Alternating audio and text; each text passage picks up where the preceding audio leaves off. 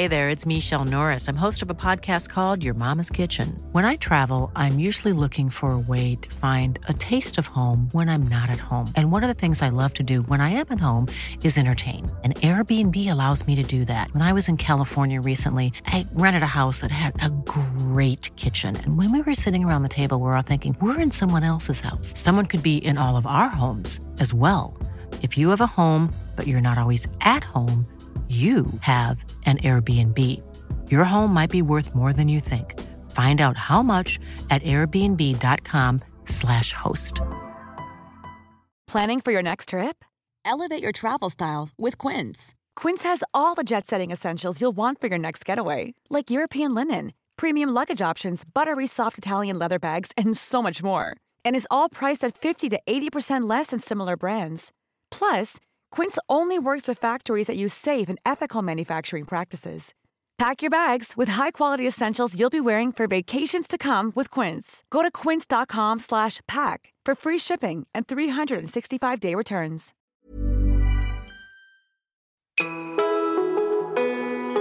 Was there nothing worth fighting for? We are called to find something in our lives worth fighting for.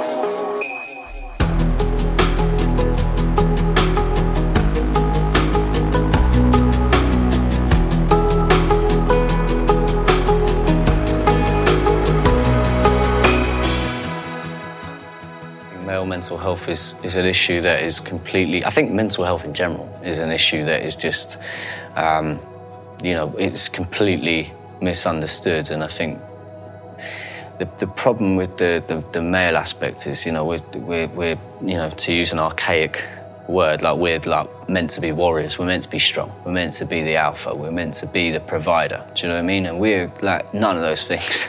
Let's be honest. Like we are, we're just not built for that anymore, really, because the world is a very different place than it was fucking 2,000 years ago. And so I think, we have this real problem at the minute where we're entering into a society that is incredibly narcissistic, and it's moving at like a real fast rate. And I don't really think anybody has any kind of understanding, because there's not really been time to do any research and the effect that has on our mental health in any way, shape or form. And so I think that the best thing we can do is have that open conversation. I think things like Movember that they force men out of their comfort zone into a place where they can feel like that group, we feel stronger in a pack type thing. And that enables the conversation to enter into the pack so that everybody can kind of talk about it and no one's scared of being called out as being whatever the fuck word you want to be called right now, I think that's the biggest problem, is that we are too proud and too stubborn, and when actually, all of those things just show, we are very insecure, very delicate. We're moving into a place where social media, we have these avatars, and we are, in a lot of ways, we're more concerned about how we're perceived on the internet than we are in real life. In fact, when you meet most people in real life, you realise that their online avatar is something very different from the reality. And I think that's a dangerous place to be, a really, really dangerous place to be. And I think it's a really scary future for our children. I'm terribly worried for my child, because she's going to grow up in this world where it's natural, she already knows how to open a fucking iPad. She's 2 years old. She knows how to find her favourite video on YouTube. It blows my mind. I can't even use YouTube. Do you know what I mean? I'm sat there searching for hours trying to find this shit, and she's just found it. But that's just the way it goes. I'm sure it's the same for our parents. I'm no doubt. My dad's told me, everything that I speak to my mum and my dad about now, how scared I am for her. They're saying the exact same things, really.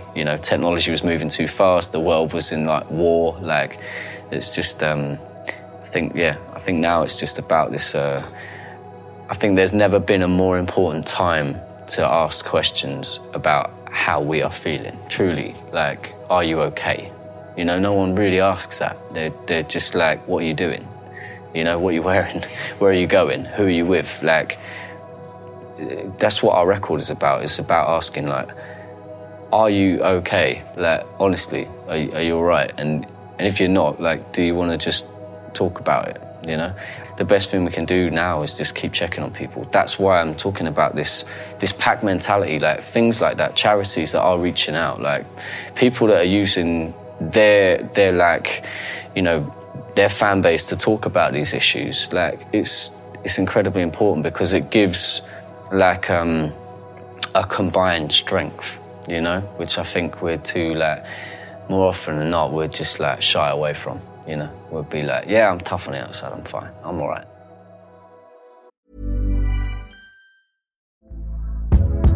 Hey there, it's Michelle Norris. I'm host of a podcast called Your Mama's Kitchen. When I travel, I'm usually looking for a way to find a taste of home when I'm not at home. And one of the things I love to do when I am at home is entertain. And Airbnb allows me to do that. When I was in California recently, I rented a house that had a great kitchen. And when we were sitting around the table, we're all thinking, we're in someone else's house. Someone could be in all of our homes as well. If you have a home, but you're not always at home, you have an Airbnb. Your home might be worth more than you think. Find out how much at airbnb.com/host. Planning for your next trip? Elevate your travel style with Quince. Quince has all the jet-setting essentials you'll want for your next getaway, like European linen, premium luggage options, buttery soft Italian leather bags, and so much more. And is all priced at 50 to 80% less than similar brands. Plus, Quince only works with factories that use safe and ethical manufacturing practices. Pack your bags with high-quality essentials you'll be wearing for vacations to come with Quince. Go to quince.com/pack for free shipping and 365-day returns. That was a recording of Frank Carter, singer in the Rattlesnakes, speaking about the stigma around male mental health. I'm Blaine Harrison from Mystery Jets, and this is episode 8 of our podcast, Things Worth Fighting For. I hope wherever you're listening to this, whether you're painting the spare room, skiving off from a Zoom meeting, or braving public transport to get into work, you're doing okay and everyone around you is safe and healthy. The reason we made this podcast was because we were inspired to create a safe space for amazing people from different backgrounds to share stories of activism and to shed some light onto some of the biggest conversations of today, many of which have inspired the songs on our new album, A Billion Heartbeats. I'm speaking to you today from where I live, in the very Dickensian setting of Clerkenwell in London, in the first week of October, and it's been pissing it down with rain for 3 days straight. I'm a property guardian, which means I get to live in empty buildings until the inevitable arrival of estate agents in their Range Rovers and Audi TTs, with our marching orders to hop on to the next vacated school building, Erie police station, or in our very fortunate case, a beautiful and lofty old Victorian tram shed. As it happens, that dreaded day came a couple of weeks ago, which means it's the end of one chapter, but the beginning of a new one. For the past 3.5 years, this building has been both my home and Mystery Jets HQ. We wrote and recorded the album here, submerged in its rabbit warren of a basement, filmed music videos in its various corners and rooms, and shared Christmas feasts amongst its ornate central atrium, wrapped up in woolen jumpers and gloves. I'm going to miss this place dearly, but most of all, I'm grateful for the many songs it's given us, which have featured throughout this podcast series. Speaking of which, the theme we're going to be exploring on today's episode is toxic masculinity and male mental health. Although the term toxic masculinity feels like it's only entered popular vernacular in relatively recent years, the etymology or origin of the expression can be traced back to a guy called Shepard Bliss. He was part of the mytho-poetic men's movement of the early 1980s, an assortment of American writers and academics interested in self-help and the work of the psychologist Carl Jung. Shepard Bliss used the expression toxic masculinity to describe a male archetype which he considered to be the opposite of an alternative deep masculinity. He defined the term as society's expectation that men be active, aggressive, tough, daring, and dominant. In more recent times, someone hugely responsible for deconstructing and recontextualizing the notion of toxic masculinity for a new era has been the Turner Prize-winning artist Grayson Perry in his wonderful book, The Descent of Man. Drawing a parallel between male archetypes and feminism, Perry passionately argues that now is the time for men to stand up and fight for their rights too. The right to be vulnerable, the right to be weak, the right to be wrong, the right to be intuitive, the right to know, the right to be uncertain, the right to be flexible, and the right to not be ashamed of any of these. We need to rebrand vulnerability and emotion, Grayson writes. A vulnerable man is not some weird anomaly. He's open to being hurt, but also to love. Last year, the shaving company Gillette released an advert in which they rebranded their classic tagline, "The best a man can get," to "The best that men can be." The commercial showed long lines of hunky dads in plaid shirts stood over their sizzling Weber barbecues, chanting "Boys will be boys," as images of gross sexual harassment and playground bullying flashed across the screen, culminating in a montage of men stepping in to break up fights and calling their mates out on their predatory behaviour. Clocking up over 20 million views in a single week, the film prompted fiery debates on morning television shows over whether the commercial was a timely debunking of cliched macho stereotypes or endemic of a malevolent, politically motivated war on men. Whether or not the ad was indeed a massively ill-judged case of corporate virtue signalling, it was clearly commissioned in solidarity with the Me Too movement. But the backlash which ensued illustrated just how conflicted and nuanced the conversation is around masculinity today. A cultural shift that I've personally noticed over the past 5 years has been of a growing acceptance that as men, we should be allowed to share our vulnerabilities, failures and doubts so as to spark a bigger conversation.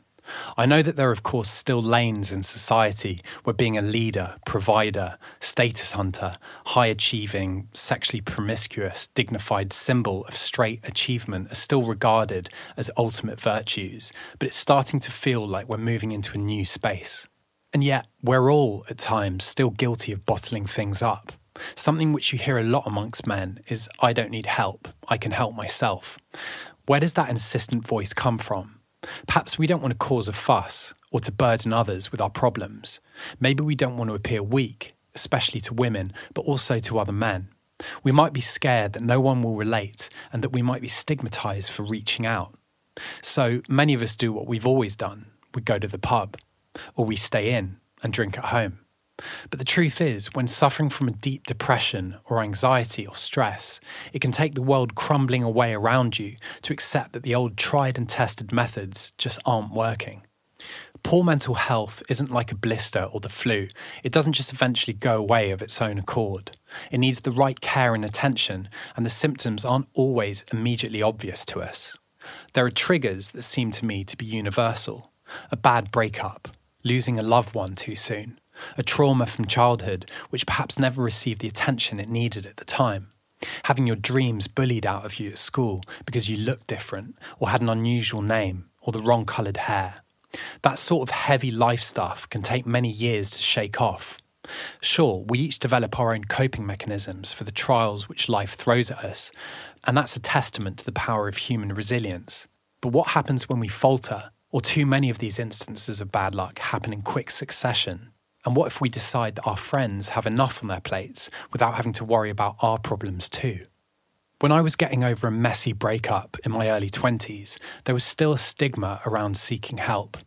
In regards to psychotherapy, the cliche that would come to mind would be that of a character from Sex and the City, spending their lunch break paying $90 an hour to lie on a plush chaise longue, boring an uptown shrink about all their neurotic first world problems of macrobiotic diets, pay rises, and divorce settlements until it was time to go back to their high salary job on Madison Avenue. Thankfully, the myth that therapy exists exclusively for the benefit of the ultra-privileged and the elite has been eroded away in subsequent years, and social media initiatives like World Mental Health Day and Anti-Bullying Week have helped normalise conversations around reaching out for counselling.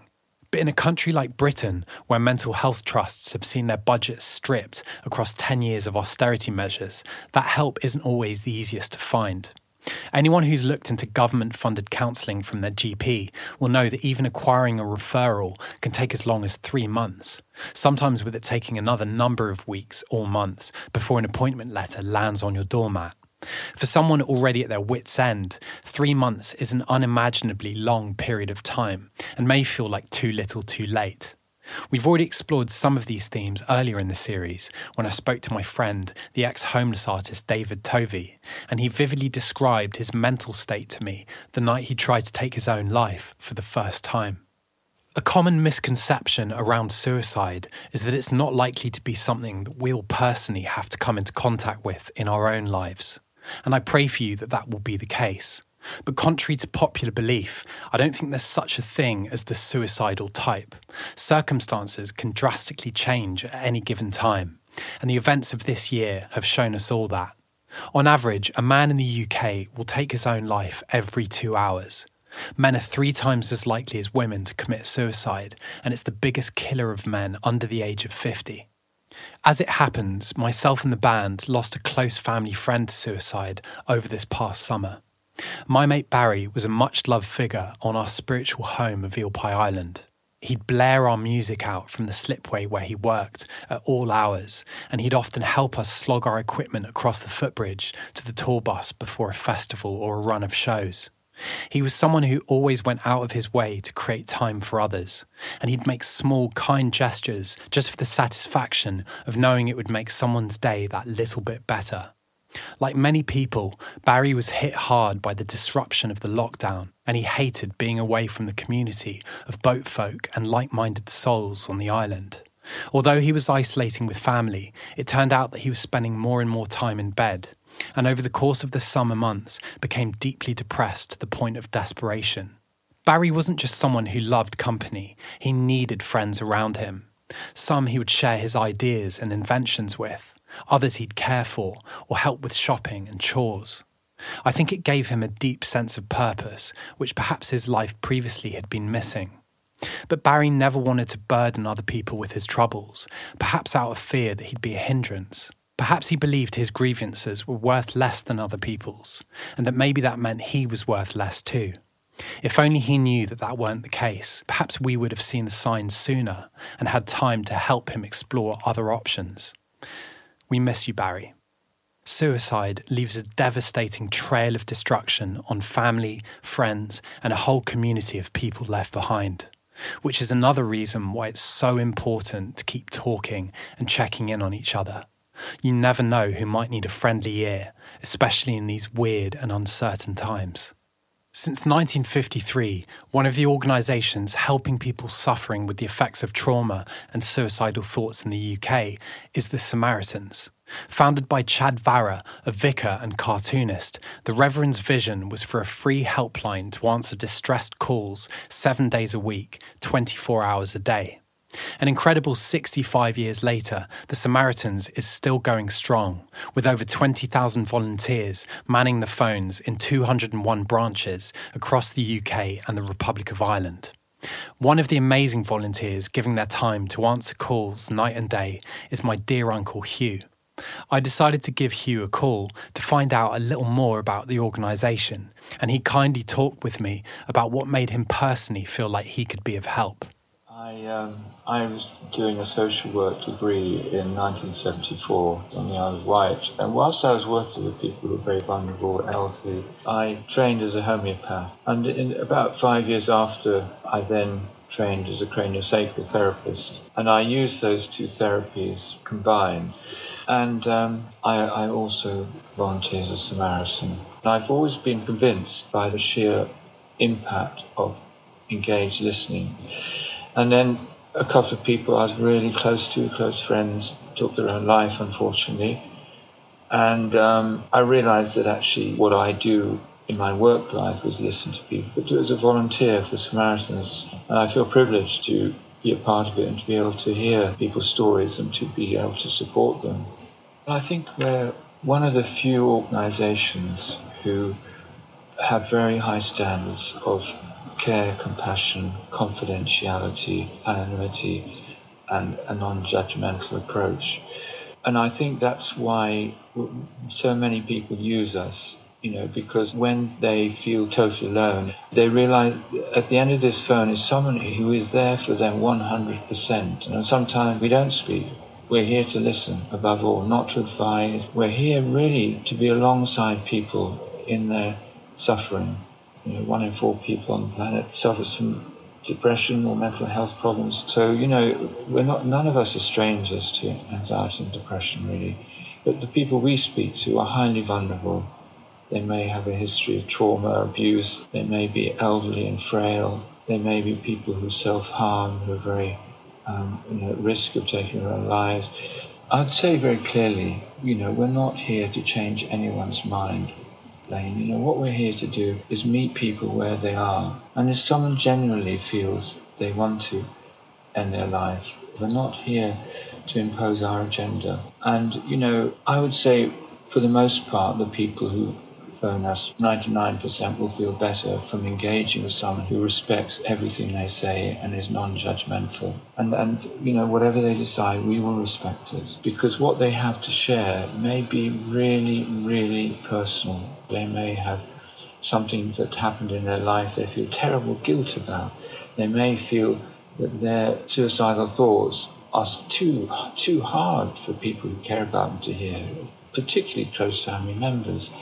I'm speaking as a man of a certain age, semi-retired person in my late 60s, and my experience, the way young boys and young men and even, older men are conditioned, they can talk about sport, the cows come home. But, to talk about meaningful things that touch the very fabric, the souls of our nature, I think, young men, men in general, find it very difficult to unburden themselves. So therefore, they bottle up these feelings. And although they're less likely to self-harm than young women, those feelings lie repressed. And, then the danger arises because they're not experienced. They don't have the emotional intelligence, unfortunately, because of their upbringing. They bottle these feelings up and they do drastic things. And I think that aspect hopefully will change with better models about gender. So I would say as a human being, as a Samaritan, is that what we need to do as men is to be open, honest and trusting with our feelings, whatever they may be, and know that we can find a safe place where these feelings can be shared, where men and women equally can share. And Samaritans, in my experience, definitely exemplifies that fact. One of the ways we've endeavoured to use our voice as artists to engage in conversations surrounding male mental health is through our songwriting. On Friday, the 11th of May 2018, I, like many people, was incredibly saddened to learn of the death of Scott Hutchinson, the singer with Scottish indie band Frightened Rabbit. Scott had taken his own life. Those familiar with Frightened Rabbit's music will know that the subject of Scott's fragile mental state played something of a theme in many of his lyrics. Although I never met Scott in person, we had exchanged messages over Twitter, and it meant a great deal to me that he enjoyed my music, as I hugely admired his. His lyrics communicated to me a sense of deep lived experience and honesty. He had a rare talent to be able to write about the rawness of heartbreak in a way that wasn't simply confessional, but allowed the listener to feel that their own darkness was also being expressed. In the days following Scott's death, I listened to Frightened Rabbit's music on endless repeat, in efforts to absorb something of his spirit into a song of my own. I wanted to write a kind of musical flair to send up into the sky to him, but also to anyone feeling close to the edge, needing to feel seen or heard. The music that came to me would eventually become a song called Watching Yourself Slowly Disappear, and you'll get a chance to hear it in its entirety at the end of this podcast episode.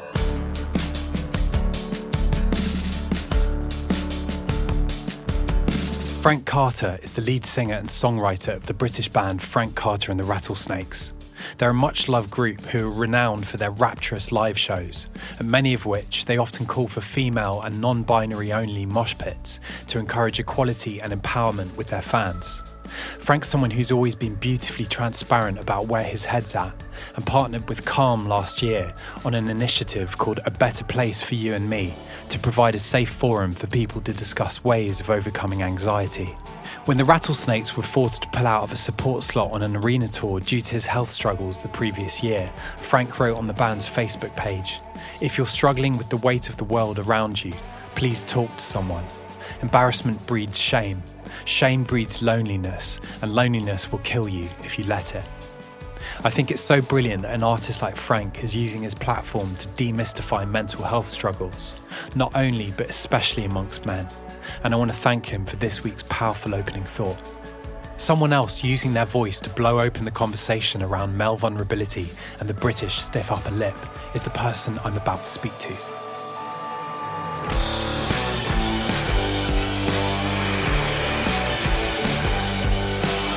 Our guest on today's episode of Things Worth Fighting For is a songwriter, an advocate for mental health, and perhaps best known as the frontman of a guitar band, which I admire deeply, and I know lots of you listening do too.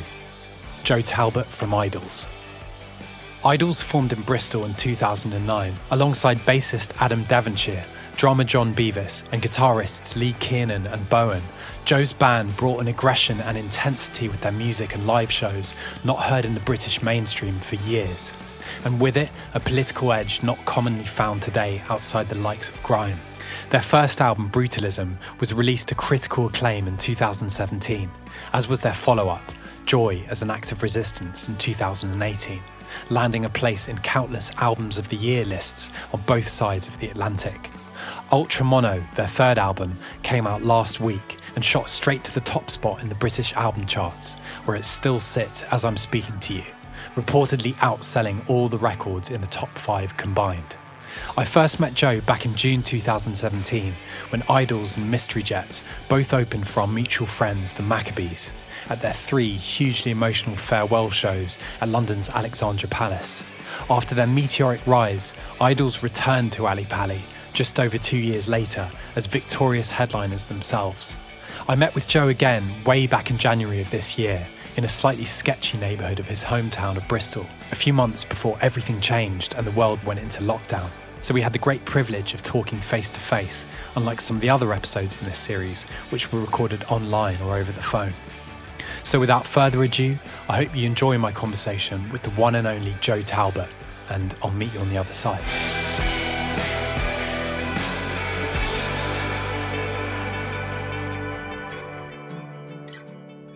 We first met at the Maccabees farewell shows at Ali Pali back in 2017. Yes, yeah, we did. I was in a really, really dark place then. We spoke, but I was like really not well. Right. So yeah, but an amazing. Well, you're looking very well show. today. So. Thanks. Yeah. But yeah, it was a wonderful time that. I think the shows. Yeah, I mean, I'd heard a couple of your tracks, I think, on Six Music. I think it was on Steve Lamac's show, but what everyone was saying is just that you've got to see the live show, and that was the first time I saw you play, and it really was just incredible. It was a weird one for us because it was obviously still like Alexandra Palace. For anyone who hasn't been, if it's in the summer, the first bands are on in daylight because it's still light and there's loads of windows at the top. So it was really weird for us, like playing in daylight indoors to Maccabees and Mystery Jets fans. We're like, who are these clowns? It's strange because it does feel like this kind of cavernous, like market hall or something, doesn't it? Yeah, it's strange. But yeah, as soon as the lights go down, it's great. There was something about that gig that felt almost like a wake. I can just remember at the end of the Maccabees set, there were people who just did not want to leave. They were hanging on to the barrier. And I remember that people walking back down the hill to the tube singing, I think it was something like Happiness. And there was just such a magical spirit to that.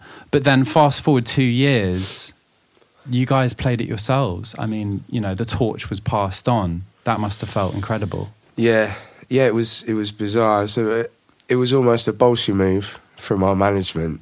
It took me by surprise when they were like, we're going to do it.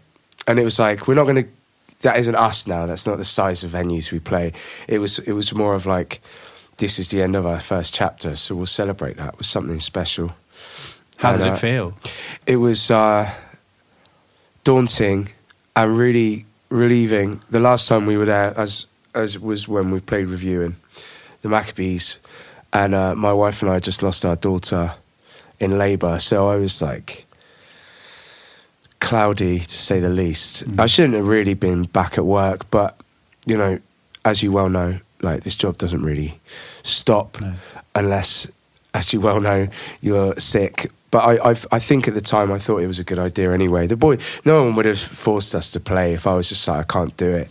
But I think like there's a pressure to play. And also I didn't really want to stop working because I thought it might help me. And it's music, you know, it's catharsis. So. Well, I was going to mention that because obviously, am I right in saying June is about that experience? Yeah. I mean, that song is fucking powerful. Thank you. know, and the fact that you turned something that so few people have had the experience of, that something so huge and heavy, you used music as a medicine to heal yourself from that. Yeah, it really helped. After that period, I really got to I went to counselling and stuff. And counselling, I think, is advisable for everyone, not just for the people that are emotionally impaired. It really got me to understand that the reason why I think I shouldn't have been going back to work so soon. The job we're in doesn't help these situations. It does normally, but I think I was separating my personal life and my work. And as you well know, for us to be good musicians, we have to be good to ourselves. That kind of catharsis and the expression of that is, once you dislocate your personal from your creative, then there's no lineage there anymore, and it's a bit fruitless, I'd say. So but going into it and really delving into what I had to do to recover, which was listen to myself and love myself and all that jazz, really helped. Because I remember around that time there was a piece on you in one of the Sunday papers, and you talked very vividly about that experience. I thought that was incredibly brave. I think as artists, in a way, we have to work out our relationship with the media and how much we are prepared to reveal about our lives. And that to me felt like incredibly brave. Thank you. Do you ever feel like you're too brave? I think I'm too naive, I think is the word. I think it was to the detriment of my wife as well, because obviously she lost her daughter, and not only did she lose her daughter, but she went through a very violent emergency C-section, which is, we went through it with our second child as well, an emergency C-section. For anyone who doesn't know, you can have a planned C-section where you book it in like any other date, or you have to get the baby out quick. And all the signs for the second labour were very similar to the first. It was like the same room where we had the first, where we lost our first daughter, same place, a lot of the same staff. It was like, and everything was almost like play for play. So I was like losing my mind. But anyway, the good news is we had a daughter alive the second time around. For a mother who goes through that, then has to heal physically as well as mentally.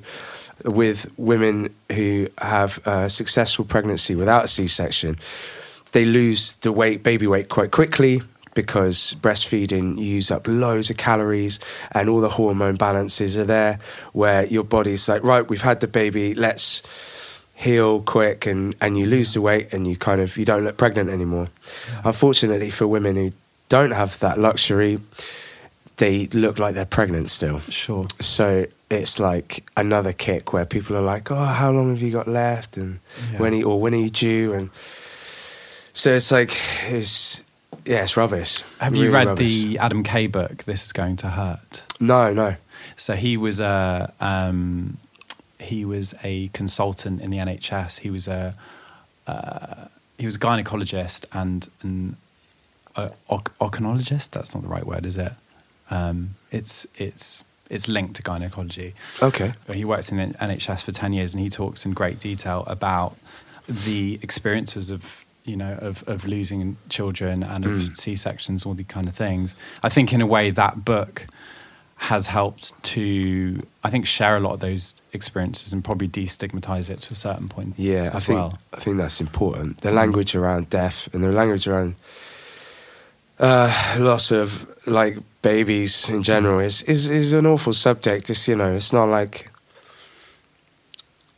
I can understand why people don't want to talk about it, but in not normalizing it, it kind of chastises people that go through it thinking that there's a bit of like shame with it sometimes. I think for especially mothers who suddenly feel like they're not, if they don't have a vaginal birth, you know, in this country we call it natural births. In France they call it vaginal births. So it doesn't make, you know, it's not like the words around it just make women feel like they're not women unless they have a birth through the vagina that's successful, and you know. And then my poor partner, you know, goes through all those questions of, what did I do wrong? Is it my body? And feeling guilty, and you know, it's rubbish. It's not her fault.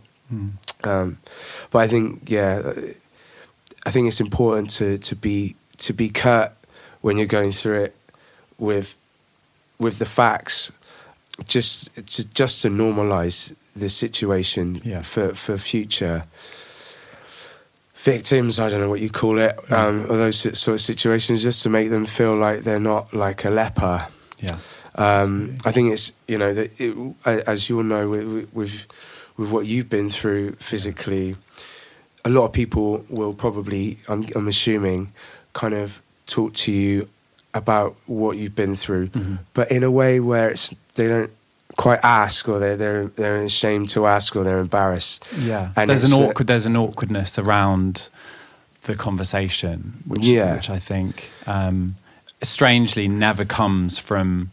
Again, to use that, like the victim, like in other words, the person who had the experience of whatever it is, a disability or an abnormal birth, the awkwardness is never on their end. It's always on the other person's end. Yeah. And I think, I don't know, particularly in regards to disability, I think that's something that we can do, speaking for myself or people in the disabled community, can do to help change that language and to normalise it, because we don't see ourselves as any different. No. You know, if this is all you've ever known, then it's not an injury, you know. No. Again, it's just like, I've never like desperately wanted to be normal, but like, I think everyone has this moment in their life where like they have a realization like, I'm not the only one who's thought that or been through that, and the feeling is so wonderful. It's like an alleviation of like, you're not going to die alone in this world, because you know that weird thing you do, someone else does, or you know, you're not the only person who's lost their child, or all these conditions that people that have, you know, they're not the only ones, and it's nice to feel part of the community. But to go back to my point, I think around our daughter's death, it was like, I think, as you well know, and a lot of people may not know who's listening to this, it's a very delicate situation, our relationship with journalists. Not because they fucking decide how good your album is out of 10. Like, that's by the by. It's the probing nature of someone coming into your environment and then just asking you shit who you don't know or trust. And you shouldn't trust them. They're journalists, like, you know. And however good their intentions may be, there's going to be a headline, and that headline is going to be clickbait. Absolutely, and especially now, yeah. It's like the clickbait thing is you know, it's almost tabloidized every fucking publications. Yeah. Because in a way, The Guardian need to get people punching on their website, and that comes from something, obviously they need the clicks as much as anyone else. Yeah, I mean, and I'm guessing it's probably not as tasteless as some of the other papers, but it's still there. The nature is still there. You've got to get that hook. Yeah. So there is a delicate relationship we have, and some people are really good with dealing with it, and some people aren't. I'm one of the people that aren't. I'm not good at dealing with being interviewed. I'm articulate and I'm open, but I walk out of there thinking they're my best mate. And then, like, you know, it's like I come back, like, reading this thing, and it's often not them. It'll be their editor going, nah, we need more sensation in there, you know, and they just kind of weave a couple of your sentences together, and then you've got me saying that I want to kill someone or whatever, you know. Well, I would disagree with that, because I think you are, because you speak the truth, and it's the unedited truth. And I think, like, to put it bluntly, there's a lot of fucking boring pop stars. Not calling you a pop star, but like, I wish I was. Yeah. Hi there.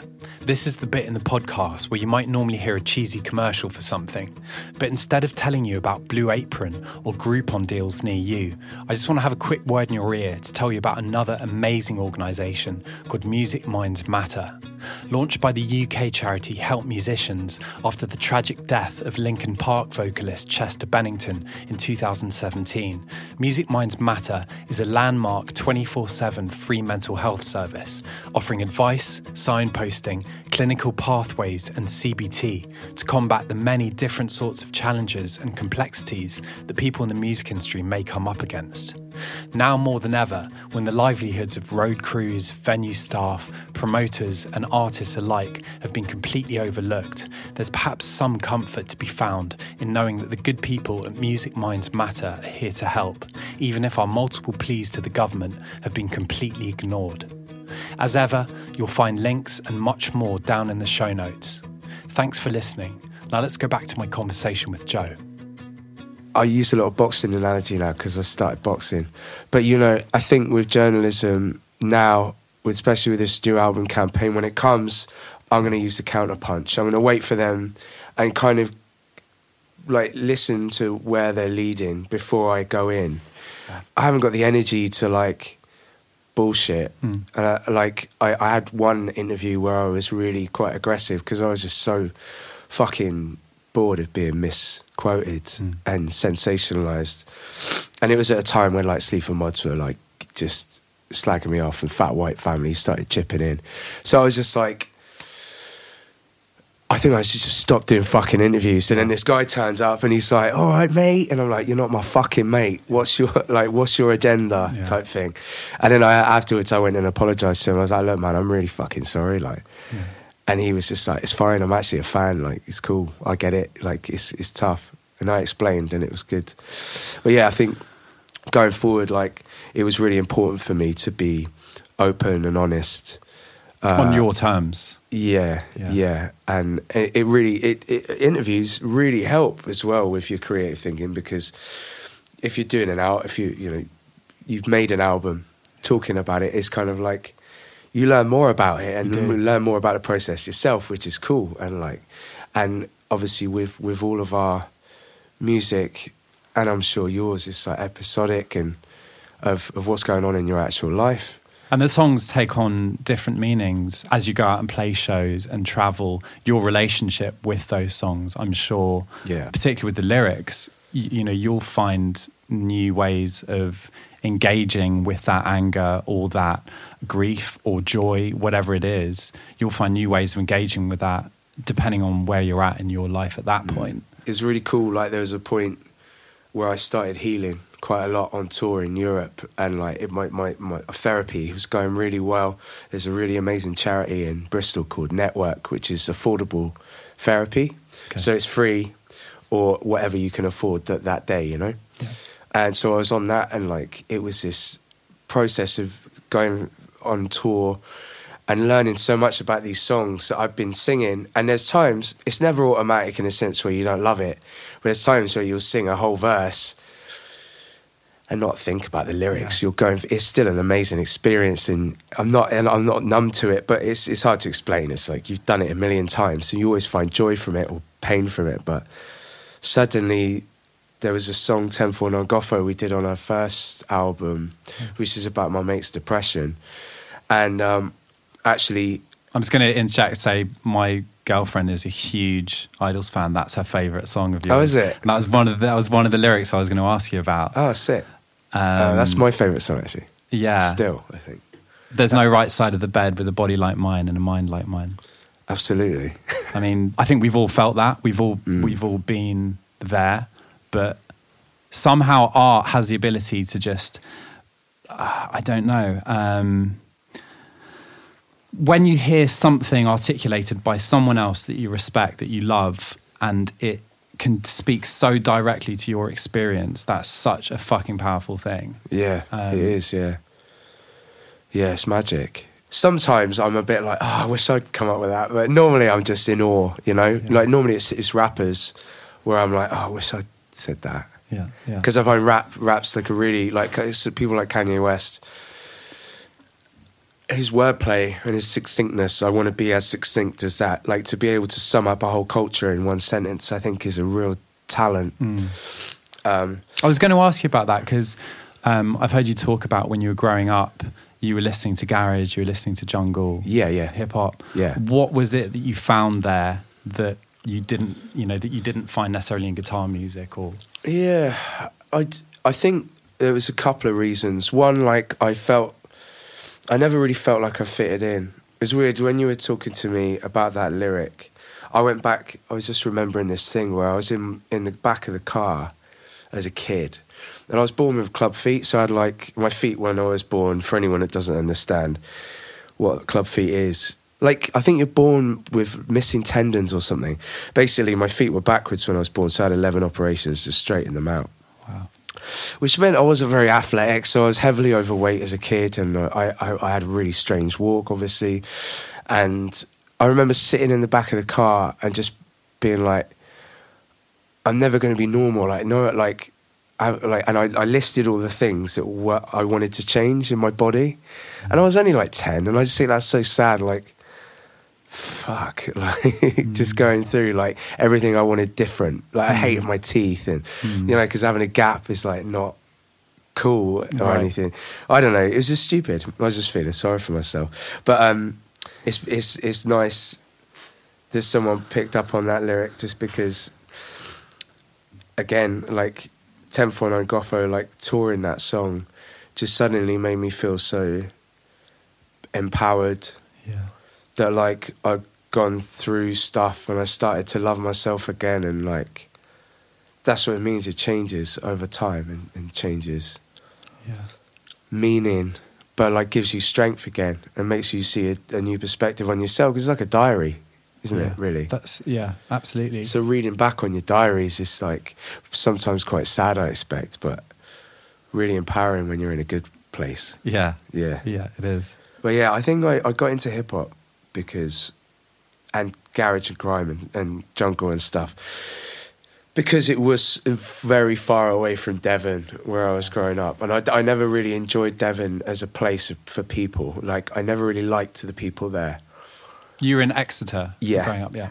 So, like, obviously I had lots of amazing friends there, and still some of the best friends I'll ever have, I expect. But I just hated it. I hated the nature of the people there and what it means to be from Devon. I think now I look back on it, some romanticism there. Like, there's some great parts to it. You do a lot of amazing stuff for free, and, like, but I think in general it's just a boring place for an 18-year-old. I just wanted to get out. And by the time I was 10, I was really listening to blues, a lot of blues and soul music. And then generally the natural transition is from blues and soul is hip hop and R&B, and then who is it? Is it Sam Cooke? You're a huge fan of? I mean, I'm a huge fan of Sam Cooke. Otis Redding's my favourite. Yeah. I've got an Otis Redding tattoo.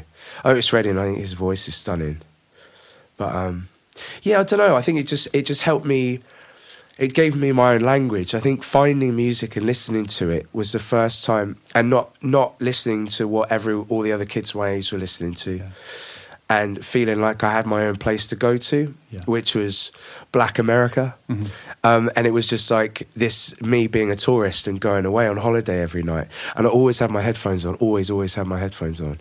And then when jungle came and garage, it was like a British thing that I found just as exciting and as foreign. It's not like Devon had like a banging grime scene or anything. Sure. But raves, you must have had a few raves. Yeah.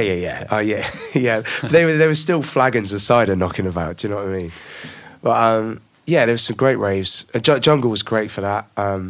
It's a good drum and bass scene in Devon. And then it stuck with me. But I got to an age where I realised that there was a lot about being a tourist that isn't healthy, especially with creative thinking.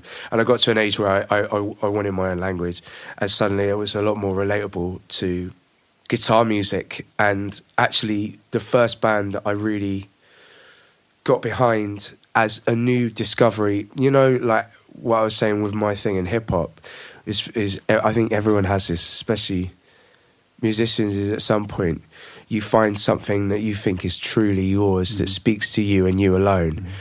And like when the Maccabees came out, I was just like, this is the band that I've been waiting for. Like, obviously, I love the Strokes. The Strokes was like the band that got me into bands. Yeah. But when the Maccabees happened, there was something about everything they were doing. They're like, I think it's their colourful nature and their joyful playfulness about it and their tenderness, but still with like an aggression with X-Ray and stuff like that, that I just found was like really spoke to me. So like, it was at that point where I really found that there was a new language out there through bands, you know. I completely share that love, because I think they had this real, you know, the White Brothers are such aggressive, powerful guitar players, and they powered the machine. But then Orlando, there was always vulnerability in his voice, and like First Love, I think back to something like that.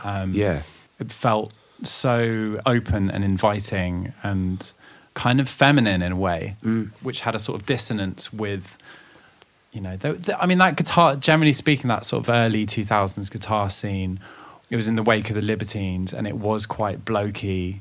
Yeah. It was quite pubby. And I think the Maccabees, to me, they tapped into something higher than that. Yeah, I mean, it was a really beautiful balance, you know? It's like, there's nothing dogmatic about it. It's just very humane, because there's a like you were saying with the guitars, it's sort of like almost like Gang of Four, like quite a violent, angular sound with a tenderness to it, and the lyrics, like that almost have brushstrokes, you know, it like paints a scene rather than like telling a story, or like in a sense, like, you know, like the Libertines would, or the Strokes did. Not to take anything away, I was no, a huge of course not. No, well, yeah, but I was just talking about a new language and a new way of creating something new in a scene that was quite vibrant, and like there was lots of and Bloc Party did that as well. Yeah, you know, like definitely. Like kind of like that. I guess closer to The Cure, you know, that thing where there's a lot of dynamics there, which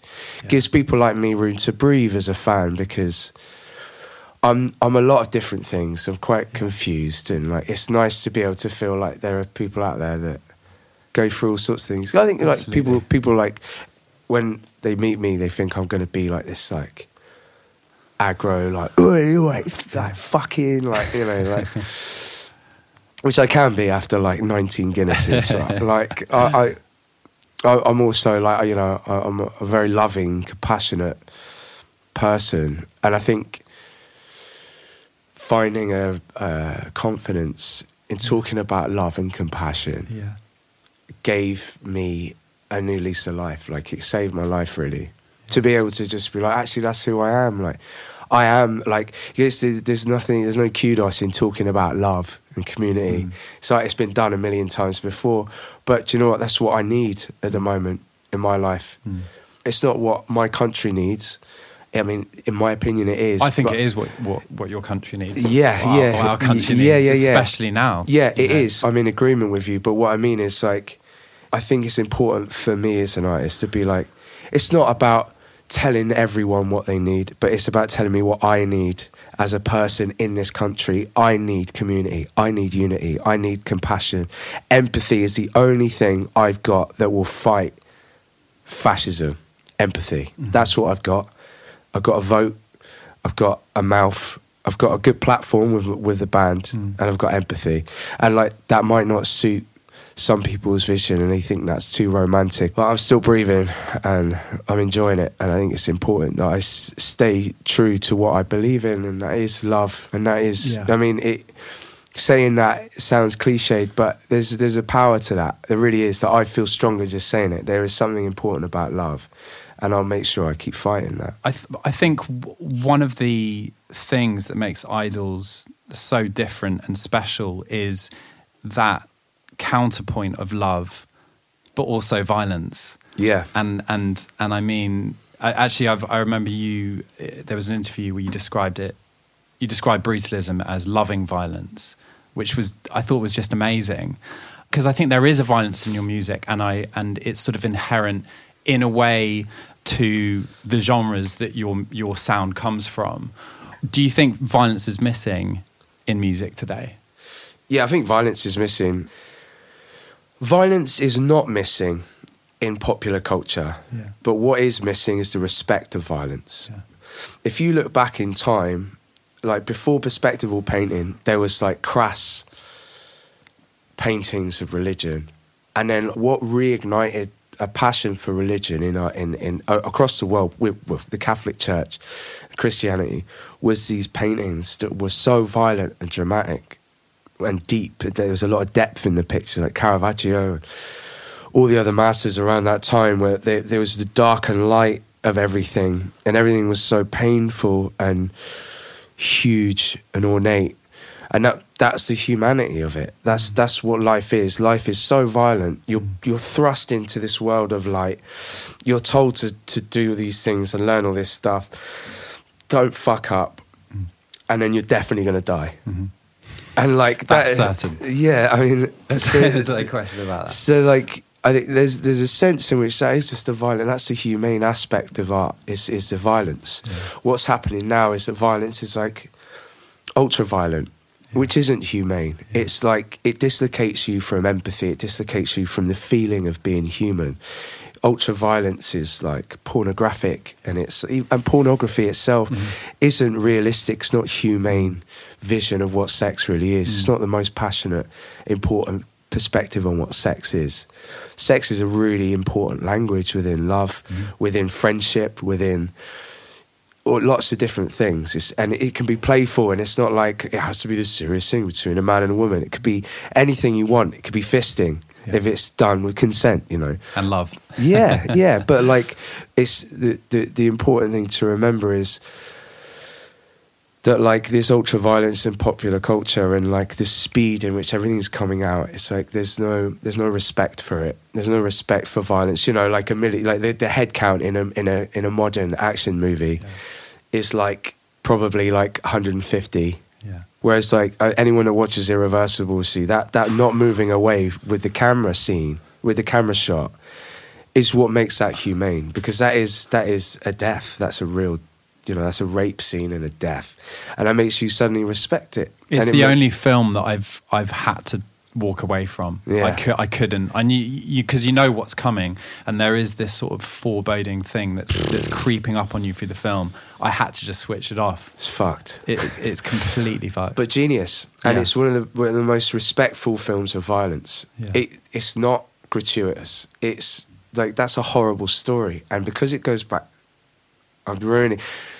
What do you call it? Irreversible. No. It's a teaser. Oh, like a plot spoiler. Spoiler alert. Yeah, there you go. Spoiler alert. Spoiler alert. It goes backwards, and that the plot going backwards for me just makes everything like it's the power of cause and effect. Yeah. And that thing of really respecting violence and respecting human life, which is what I'm getting at. I think it's like, for me, brutalism was like a time where I really didn't respect myself. Yeah. I was heavily into all sorts of bad stuff, and I was not a good person. I did horrible shit. I was just not a nice person to be around. And like, that album was like coming to, really, and realising it, and it was almost like a wail. It was like a big release of like, I need to sort my life out. And then Joy was like, I'm sorting my life out. And then the next album is like, this is how I'm sorting my life out. Yeah. It's like the trilogy of therapy. I'm going to ask you about the next album, but I just want to fly back for a minute. When you were talking about Caravaggio and the masters, I thought that was really interesting, because in a way, the kind of great artistic movements in culture have come from these times of conflict. Yeah. You know, brutalism, obviously after the Second World War, post-punk in the sort of Thatcher era. Yeah. And yet today I feel that too many artists are afraid of sticking their heads above the parapet and actually talking about what's going on around them. Apart from bands such as yourselves and grime, I think actually is where that's happening. Grime, yeah, and in a positive, proactive way. You know, that's a scene which created a community with, like, you know, from sound system culture type vibe, where they did something positive for the working class areas and actually went against government legislation and tried to change things for the better. Yeah, that was a kind of a positive reaction to a violent treatment. They, you know, like being stuck in high rises is a violent situation. You know, it's a volatile situation. Lots of people forced into a tight space on top of each other. People, I think, overlook that sometimes. It's a violent situation, and a lack of opportunity is a violent. So almost like. And Pirate Radio was born from that, really, wasn't it? Yeah, and it's like a violent existence. They haven't chosen to be there. They're just thrust into that. So I think it's great that stuff like that comes out. It's just unfortunate that within that means that the government see that culture and art that comes from it is vital for British culture, so they can try and give more opportunity to working class areas in London and Manchester, Birmingham, all that stuff. But I think Spanish Civil War, it's like some of the best painters, Goya, Picasso, all that stuff. This is like, that's what creates art, is really existential processing. Is where the best art comes from, where you fear for your life, or you fear for your country, people, or you feel for the welfare of people you don't know, but that you still care about, and that makes you question who you are, what your place is in the world, and that violence comes out in your art.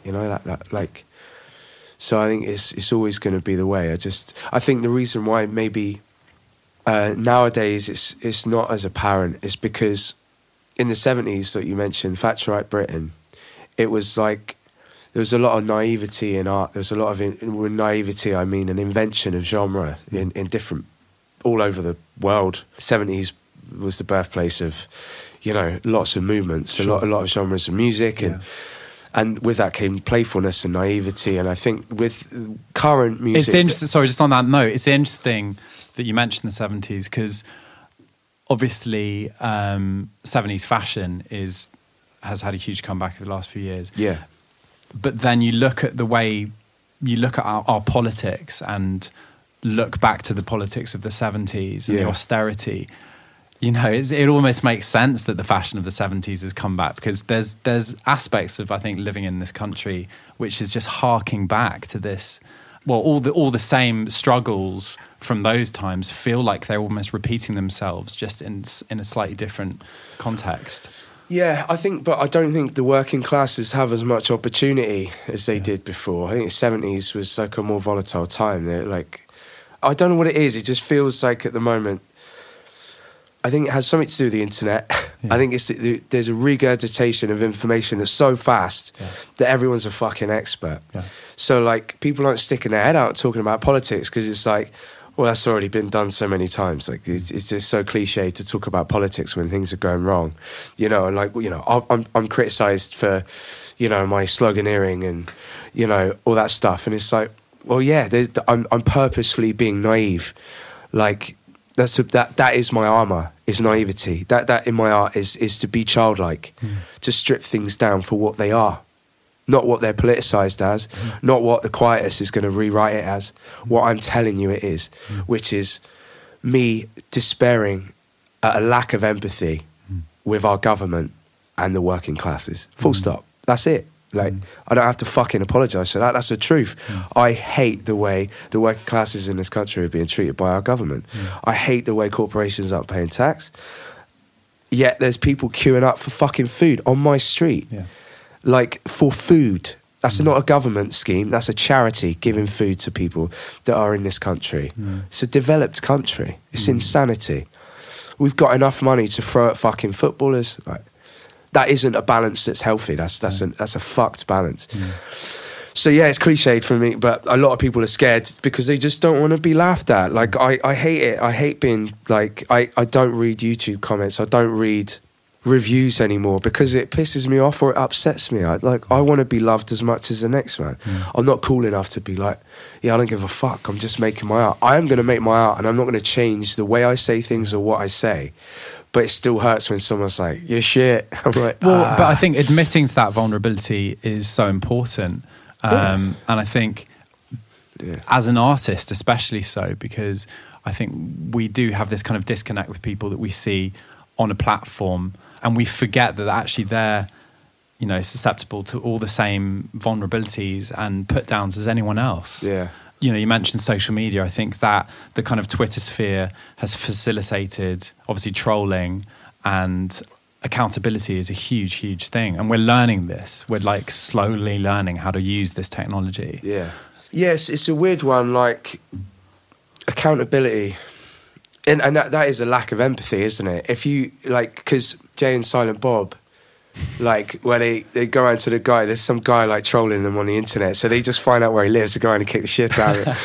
And, like, obviously, that's, like, not a positive thing. Yeah. Accountability isn't going and beating someone up. It's a funny way of just showing that. Yeah. It's like, if people were just like, if I type this, it might ruin their week. How would I feel if someone just fucking made me first shit for a week?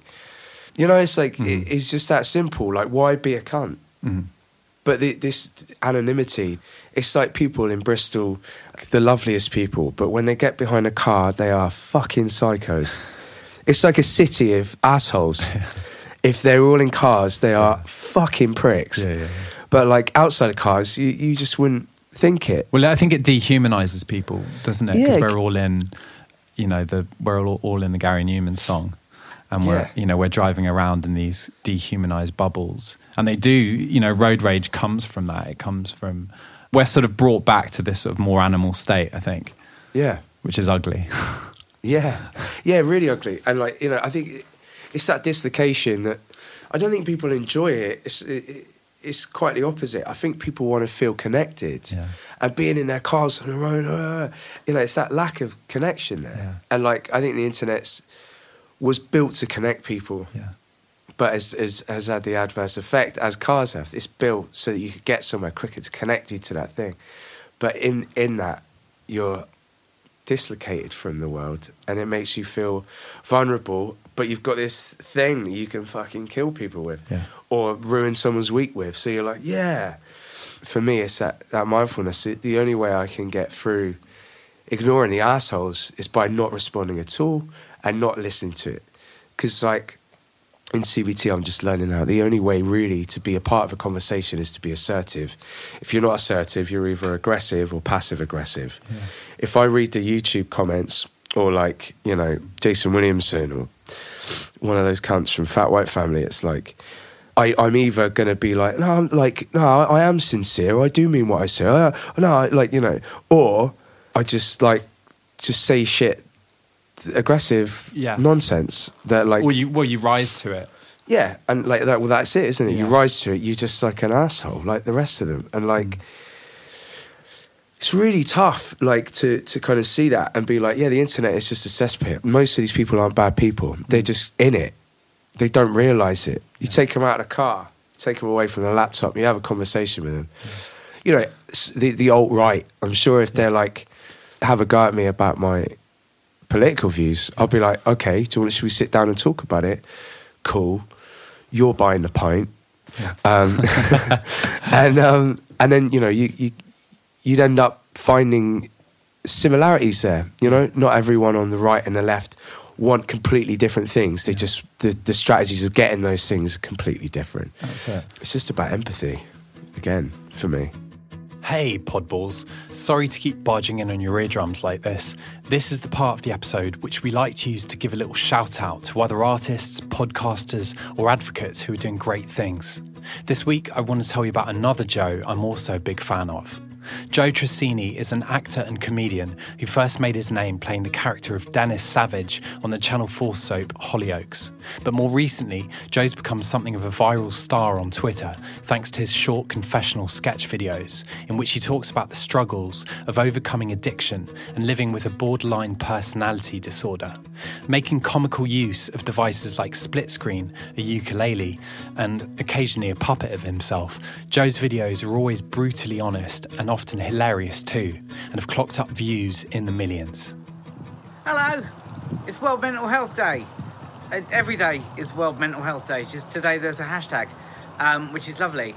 There's a sentence I keep seeing, and it's don't suffer in silence. Now, I'm not suffering today, but I was going to be silent, and I'm going against all of my instincts, and I'm going to tell you about my last couple of days. So I had a panic attack on a train in Preston on Monday, and if you've not had a panic attack, they're fun. If by fun you mean feel like you're going to die. And it took me 2 days to recover. I've literally spent 2 days being able to do nothing, and it's like I was wearing a knuckle duster with "Kill Yourself" written on it, and my own voice was pummeling the inside of my forehead with it non-stop for 48 hours. Why am I telling you? I'm telling you because I shouldn't be ashamed of that happening, because I didn't pick it. And if there's anything that today is about, it's about telling anybody that feels anything like that it's okay to tell other people. So I am telling all of you people that I don't know that happened to me, and I didn't do that thing that my brain was telling me to do. I waited, and I waited, and I waited, and I waited, and I felt like I was being beaten up from the inside out. But I woke up today and it was gone, which is lovely. And now you know about it, so it's not mine anymore. If you feel like that, if you feel anything, please tell somebody, not just today, every day. Lots of love. Be nice to each other. That was actor and comedian Joe Tracini speaking about his struggles with mental health and the effects of living with a borderline personality disorder. Links down in the show notes for where to watch Joe's videos, all of which are incredibly moving and funny too. Thanks for listening. Now let's go back to the other Joe. Just flying back to you, we were talking about social media. How do you maintain a healthy relationship with social media? Because I think that's something that we're all trying to figure out in our own way. Well, it started as a rule for me on Facebook where I'd only ever post something that was either funny, informative, or something else. Memes, yeah, maybe. And then I went off Facebook. For me, I'm off Facebook. That's how I deal with Facebook. I'm off it. That's the only healthy way I could, it's just not good for me. Yeah. I get anxiety. Just responding to loads of messages. People that just want stuff from you. If you're a friend, you could call me. Yeah. Simple as that. And then Instagram, I just follow artists, basically, or skateboarders, or just stuff that I like looking at. I don't follow. Some of the guys, John is on our Instagram as well, but he follows his mates, so I just delete him. I don't want to fucking follow you, mate. Sorry, John. Yeah, sorry. Sorry, John's mates. But, it's not interesting to me. I want to see, art and videos of, or, musicians and just stuff that Instagram's for, you know? Yeah, it's absolutely. It's a little feed of, fun stuff. And I follow Kids Getting Hurt, which is, exactly what it says on the tin. Yeah.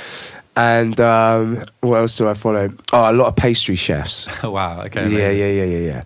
But I think that's how I deal with it. It's just to treat it as a little candy shop of beautiful things, because that's what it can be, unless you follow Do you know what I've got really into? Mudlarks. What's that? Mudlarking. So they're people that go along the shores of the Thames looking for discarded treasure, essentially. Sick. But it's not discarded treasure. It's the occasional Victorian clay pipe or a coin. Or a friend of mine's a mudlark and he found a sawn-off shotgun, but not an old one, a couple of months old. That's sick. Yeah. They had a whole exhibition of it at the Oxo Tower in London. I went and I met all these. And these mudlarks have thousands of followers on Instagram. They're these kind of internet cult celebrities. What a great way to follow them. Yeah, you know what I mean? What have they found this week, kind of thing. Yeah. That's great. Yeah. See, that's what that's a visual treat, isn't it?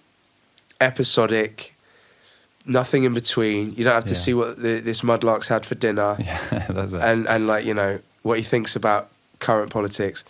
All it is that that little nugget of whatever they found that week. Exactly. And that's great. Talking of social media, you can't talk about idols without talking about your incredible fan community, the AF Gang. Yeah. I mean, could you talk a little bit about that? Because it's sort of a phenomenon. It's hard for me to understand it. Yeah. Because, I started calling everyone AF Gang, because I came up with it because it was, it's a word in Dutch, I think it means entrance, or Ausgang is entrance or exit. It was an AF Gang. I was like, that's cool, AF as fuck gang. That's cool. We should call ourselves that. That idea that you give everything you can to what you're doing, that you love. Just give everything, Yeah. That was the idea, the premise behind AF Gang. Is that if you want to be a member, you just got to give everything to what you love. I didn't really describe it online or anything. I just started going, all right, Afghan, when we were announcing a gig or something.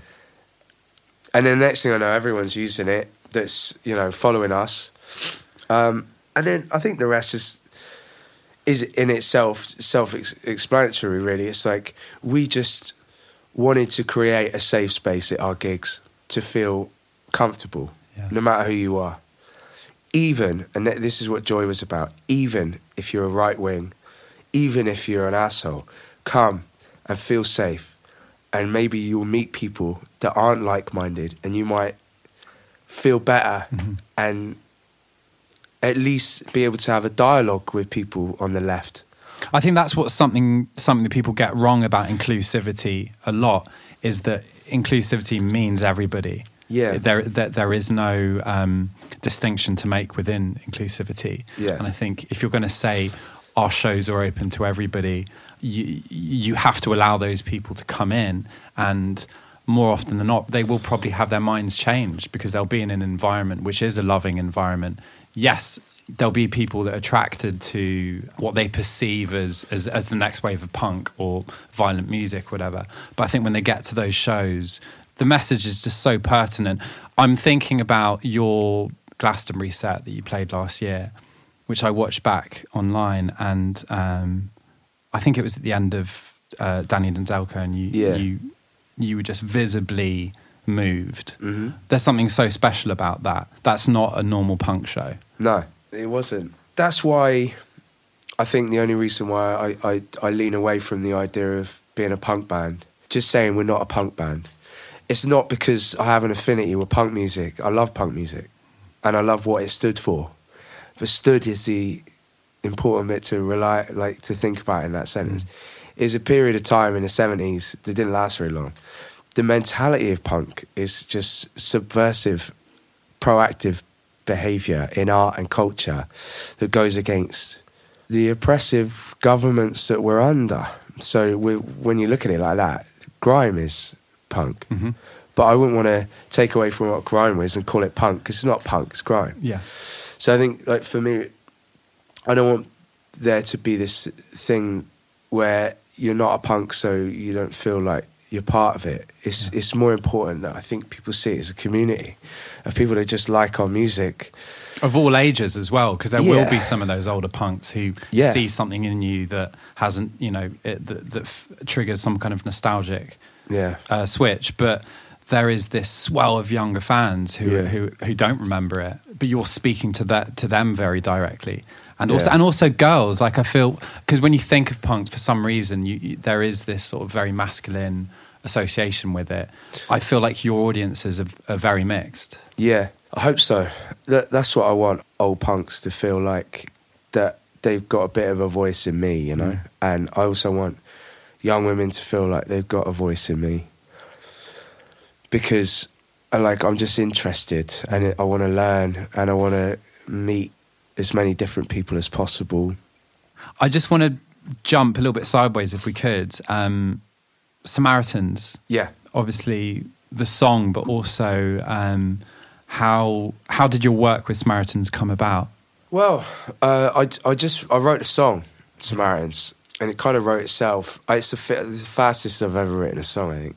I wanted to call it Samaritans because I was hoping that they would reach out then, and or someone would ask why, and I'd explain what Samaritans is. You know, the song was going to be called Samaritan's Phone Number. Wow! But then I didn't want it to go away from what's the word Samaritans, because then people are going to look it up. But also, there was a rapper that did it. Speaking of rappers stealing ideas, he didn't steal the idea; he came up with it first.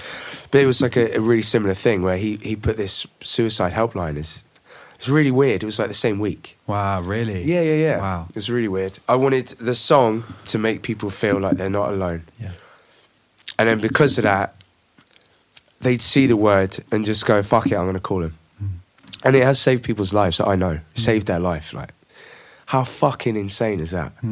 Just calling someone up saved their life. I think that is stunning. Volunteers are waiting at the other end of the line to save your life.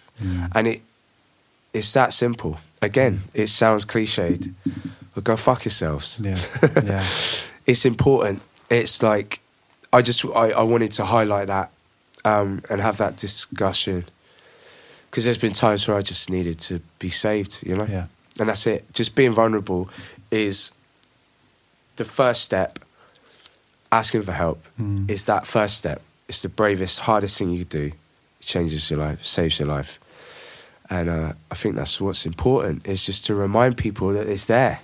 Yeah, absolutely.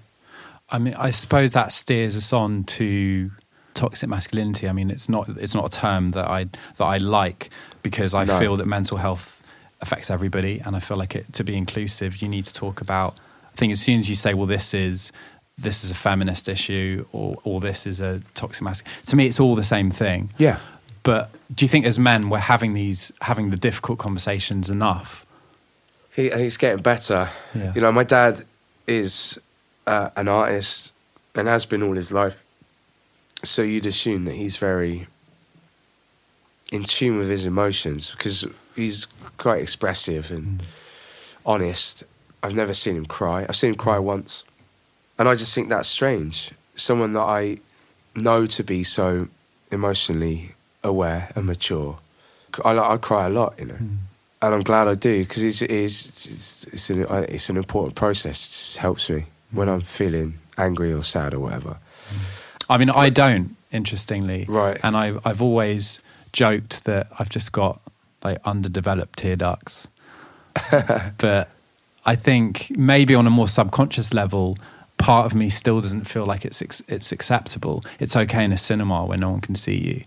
But when the lights come up, you know, I'm very quick to like rub it all away. Yeah, I mean, really, like for me, it's like my thing was, it wasn't toxic masculinity. It was just masculinity. Yeah.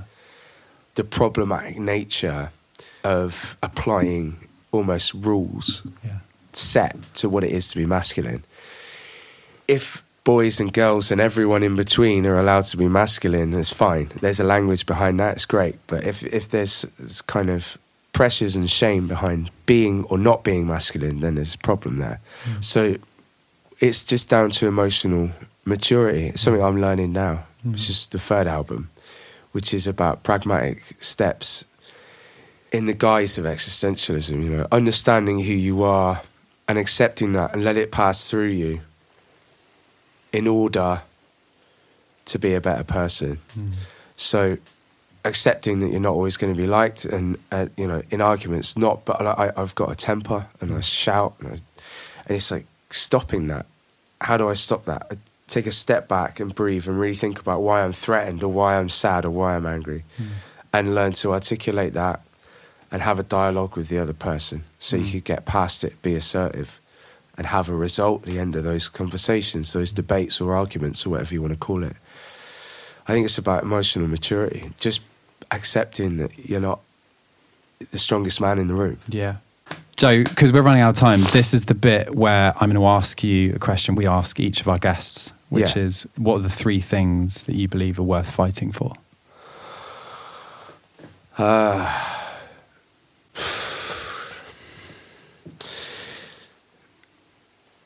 Equality, art, and chocolate. I love that. I absolutely love that. I know our time's coming to an end, so I just want to say thank you for giving us your time. I know our fans and listeners will continue to be inspired by your music, as we are. It's been an absolute pleasure, and it means so much to have these conversations with you. So. Yeah, it was great. I really enjoyed it. And thanks for all the stuff you're doing for the NHS. Appreciate it. Thanks, man. Yeah, thank you. Thank you for listening to episode 8 of Things Worth Fighting For, and also to Frank Carter, my uncle Hugh, and Joe Talbot, all of whom gave their time so generously. As you can hear from that interview, Joe's a passionate and beautifully honest man. I got so much from the openness of our conversation and felt a real sense of warmth travelling back to London on the train that day, which stayed with me afterwards. I wish we could all have conversations like that every day. Maybe we can. Either way, I'm massively chuffed for Joe and the whirlwind of love that surrounds Idol's music. It really couldn't happen to a nicer or more deserving guy. If you've been affected by any of the topics discussed in today's show, you can find a whole ton of links down in the show notes relating to this conversation, including how to speak to the Samaritans or Music Minds Matter, or where to seek advice if someone close to you is having a bit of a hard time. You'll also find links for Frank Carter and the Rattlesnakes' brilliant 2019 album, The End of Suffering, as well as Idol's social media, where you can stay updated with their 2021 tour dates and imminent global domination, and also an order link for their mighty chart-smashing third album, Ultra Mono, which is out in the world now. We'll be back very soon with another episode, so stay tuned, and don't forget to subscribe on your favourite podcast app and give us a beautiful little rating if you enjoyed the show. This episode was brought to you by Acast and produced by my sonic partner in crime, Mr. Matthew Twaits. As always, I'd like to thank Kate Jones and Courtney Aisha Mortimer at URock for all their amazing help and powers of coordination. And now, to play you out, we're going to listen to Watching Yourself Slowly Disappear from our 6th album, A Billion Heartbeats. I've been Blaine Harrison from Mystery Jets. Stay safe, let's keep the conversation open, and I'll see you next time.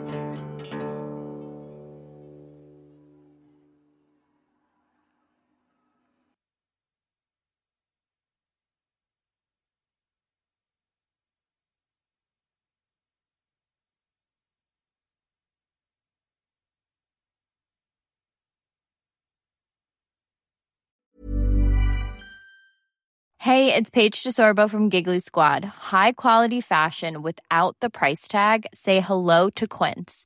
I'm snagging high-end essentials like cozy cashmere sweaters, sleek leather jackets, fine jewelry, and so much more. With Quince being 50 to 80% less than similar brands.